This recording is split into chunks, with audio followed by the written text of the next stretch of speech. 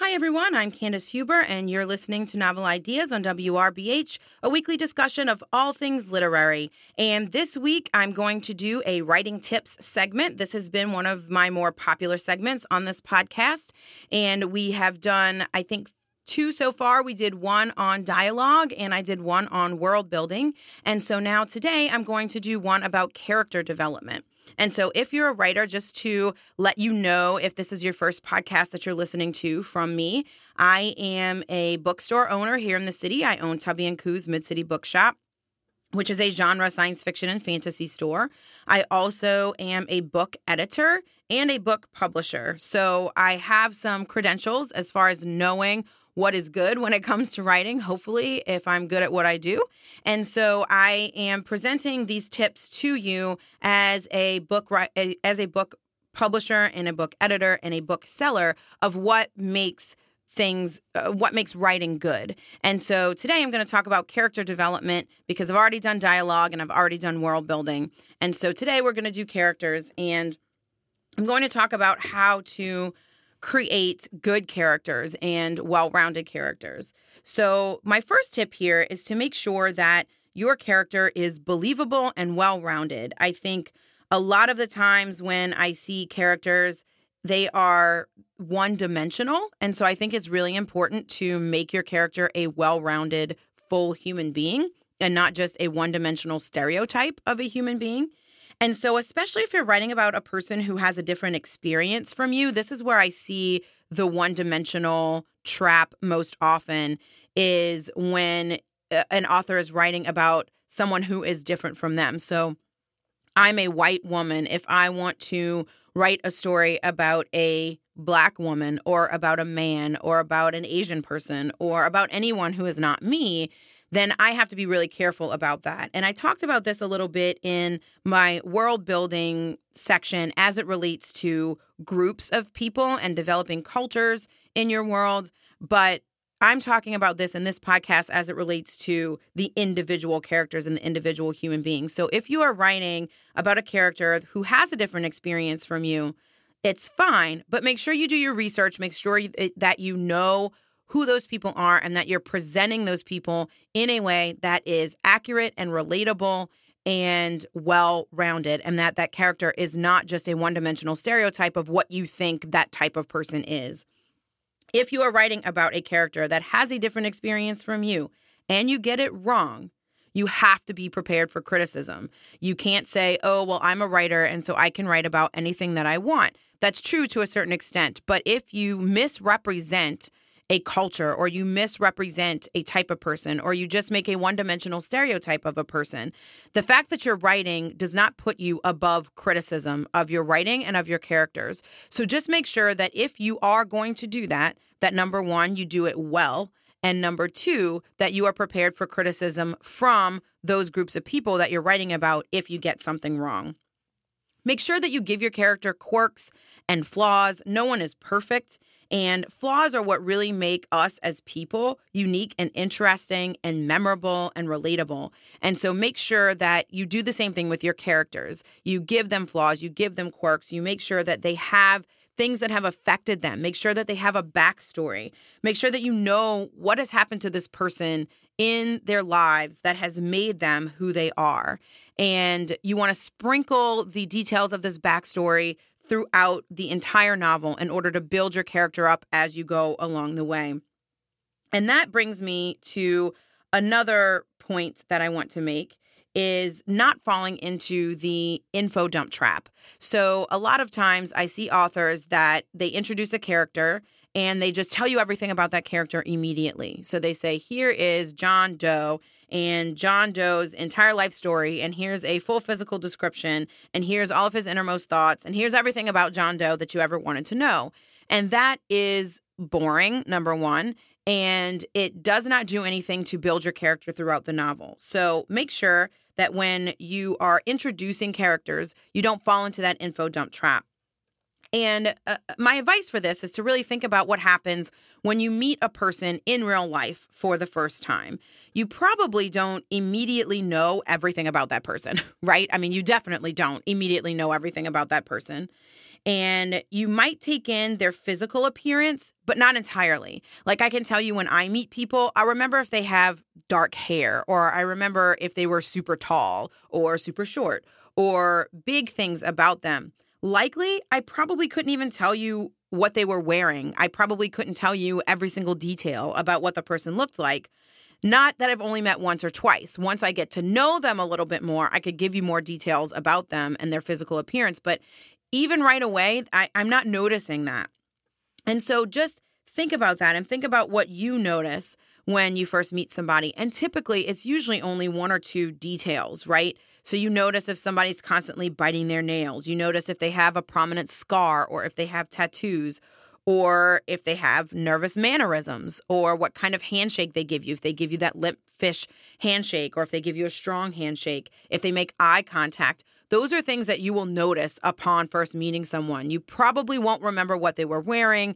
You may remember really distinct physical characteristics, but you're not going to know everything and you're not going to remember everything. So make sure that when you're writing characters, you think about these things and you give your characters those details upon first meeting them. So when the reader first meets a character, they don't need to have the full physical description of that character. Give them a couple of details. And then as they keep meeting the character on, you give them more detail each time. And that is a much better way to develop a character. And that's both going for physical description details and for other details about your character. And that leads me to my next point, which is to avoid cliches and use action and not description to define your character. So cliches in a character are things that we see in every single story, like the arrogant frat boy or the shy librarian or the workaholic parent. You see these things all the time. They're overused, they're overdone. And so make sure that when you're creating a character, you introduce something different to the reader so that the reader thinks, oh, I didn't really know that character after all. I thought that they were an arrogant frat boy, but actually it's this. And that is what compels them to keep reading. And that's what makes your characters believable and relatable. They're not just a stereotype of something. They are an actual full human being. And they have other sides to them besides just the side that everyone sees. And avoiding cliches is really important when it comes to that. Also, using actions instead of descriptions. I think descriptions can take you so far with a character. But again, think about what you remember about your favorite characters. So if you think about your absolute favorite characters from books, what do you remember about them? Do you remember exactly what they look like? I don't. I remember what they do. I don't remember what they look like. And so I form this picture in my mind, of course, of what they look like. But really, I don't remember the exact descriptions that the authors gave. I remember how they acted. I remember what they did. I could not tell you what Huck Finn looked like other than that he was a teenage boy. I can tell you that he rafted down the river and that he became friends with a slave and that, he went on all these adventures. And so I remember what Huck Finn did. I don't really remember what he looked like that much other than that he was a teenage boy. That was really the only description that I needed. So a character's actions are a lot more important to readers than their descriptions. So just keep that in mind. You don't need to give some huge description of they're 5'5" and they weigh this much and their hair is this color and their eyes are this color and this is, you don't need all of that. You really just need basic physical details and then fill the rest in with actions, because the reader, no matter how you describe your character to them and no matter how your character looks like to you, the reader is going to build a picture of the character in their mind based off of their actions and based off of the reader's own experiences. And so if you try too hard to shoehorn in your description and what you think of a character, it can make it unrelatable to some readers because then they can't put themselves into that character. So you want to give enough detail to give the overall impression of your character physically, but you don't want to give too much detail so that the reader can't put themselves into the shoes of that character, because that's the whole point of the story, right? Is to have the reader live that story through that character. So just make sure that that's what you're doing as well. You also want to make your character consistent. And so this is another trap that I see authors falling into a lot, is that on page 3, the character will have red hair, and on page 50, the character all of a sudden has brown hair. And this also comes in with editing. You know, if you have a really good editor, then that editor will figure that out for you and will look for those inconsistencies and help you fix those. But especially if you're self-publishing or, you know, just as you're writing the story, make sure that you keep track of those details. I recommend keeping like a log as you're writing of, okay, here's all the details about this character, so that when you reference it later on, you can look at that log and you can say, okay, wait, what color was the hair again? What color was the eyes again? Because you're not going to remember all of that every single time that you're writing. And so the other thing is that the way that your character acts can't be contradictory. So if your character acts contradictory to the way that you've built them up, readers will definitely get notice and they will definitely get mad about it. And so things like the way that your character talks and the choices that your character makes, just make sure that you are being consistent with that and that your character is acting in a way that your character would act, that they stay in character, that they don't completely diverge. Now, it's okay to make them do something unexpected, right? That's what you want. You want to surprise your reader. But you don't want to shoehorn things in there to where the reader just feels like this is not at all what this character would do. You know, you want to make sure that when you're building up this character, you build them up correctly and then you stay consistent within that character and what that character would do. My other piece of advice would be not to completely disregard your secondary characters. And you have to make sure that you are developing these secondary characters definitely enough. Obviously, you're not going to build them up as much as your main characters, but often secondary characters, sidekick type characters, are readers' favorites. And think about this. Think about your favorite movies. Think about your favorite TV shows and your favorite books and who your favorite characters are in those things. So when I'm thinking about this, I don't think that I've ever heard anybody say that Luke Skywalker is their favorite character in Star Wars. And I'm sure that those people are out there, but I've never heard that. The people that I hear people talking about, or the characters that I hear people talking about from Star Wars, I hear Chewbacca, I hear R2-D2, I hear C-3PO, I hear Boba Fett, I hear BB-8, I hear Finn. And so think about the people who are your favorites from movies and TV shows and books, and very likely they are secondary supporting characters. And so those characters are important as well. And so you have to make sure that you add some color to them. Make sure that you use them to push your main characters forward. And make sure that when you're writing, you develop them in your head and you know a lot about these characters, even if you never put those details into the story. You need to know who these characters are. You need to know a lot about them. You need to know how they support the main characters. You need to know about their relationships and their backstories and their histories just as much as you need to know about the main characters, even though none of that or a lot of that probably won't go into the story. You need those characters to be well developed and well informed, because those are the characters that readers are very likely going to remember and are going to be readers' favorites. So just make sure that you are rounding out your secondary characters well. And I think that another thing to remember is that we don't live in a vacuum, right? So the events on your story need to have an effect on your characters. Your character cannot be the same at the end of the story as they are at the beginning of the story.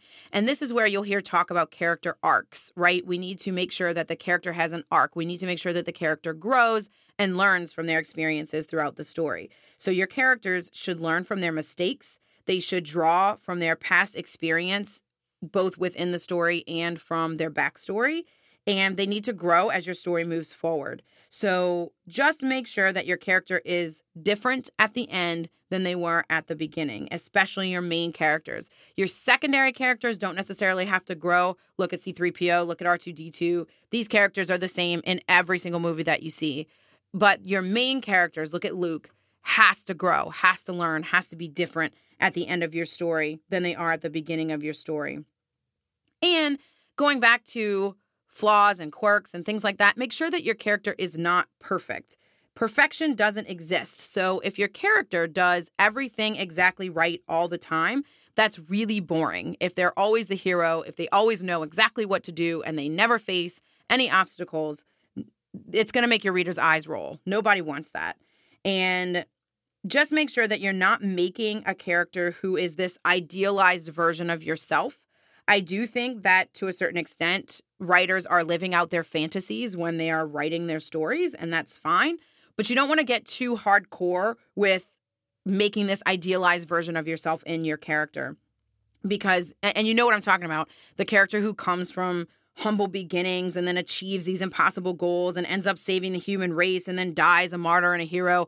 That is boring. I am going to yawn just thinking about that.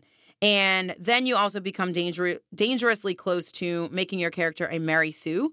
And so you just want to make sure that you are not making your character too perfect, too idealized, too much what you want to be, and bring them down and make them into a real person. And sure, they can be a hero, but also you want to make sure that they're a well-rounded character.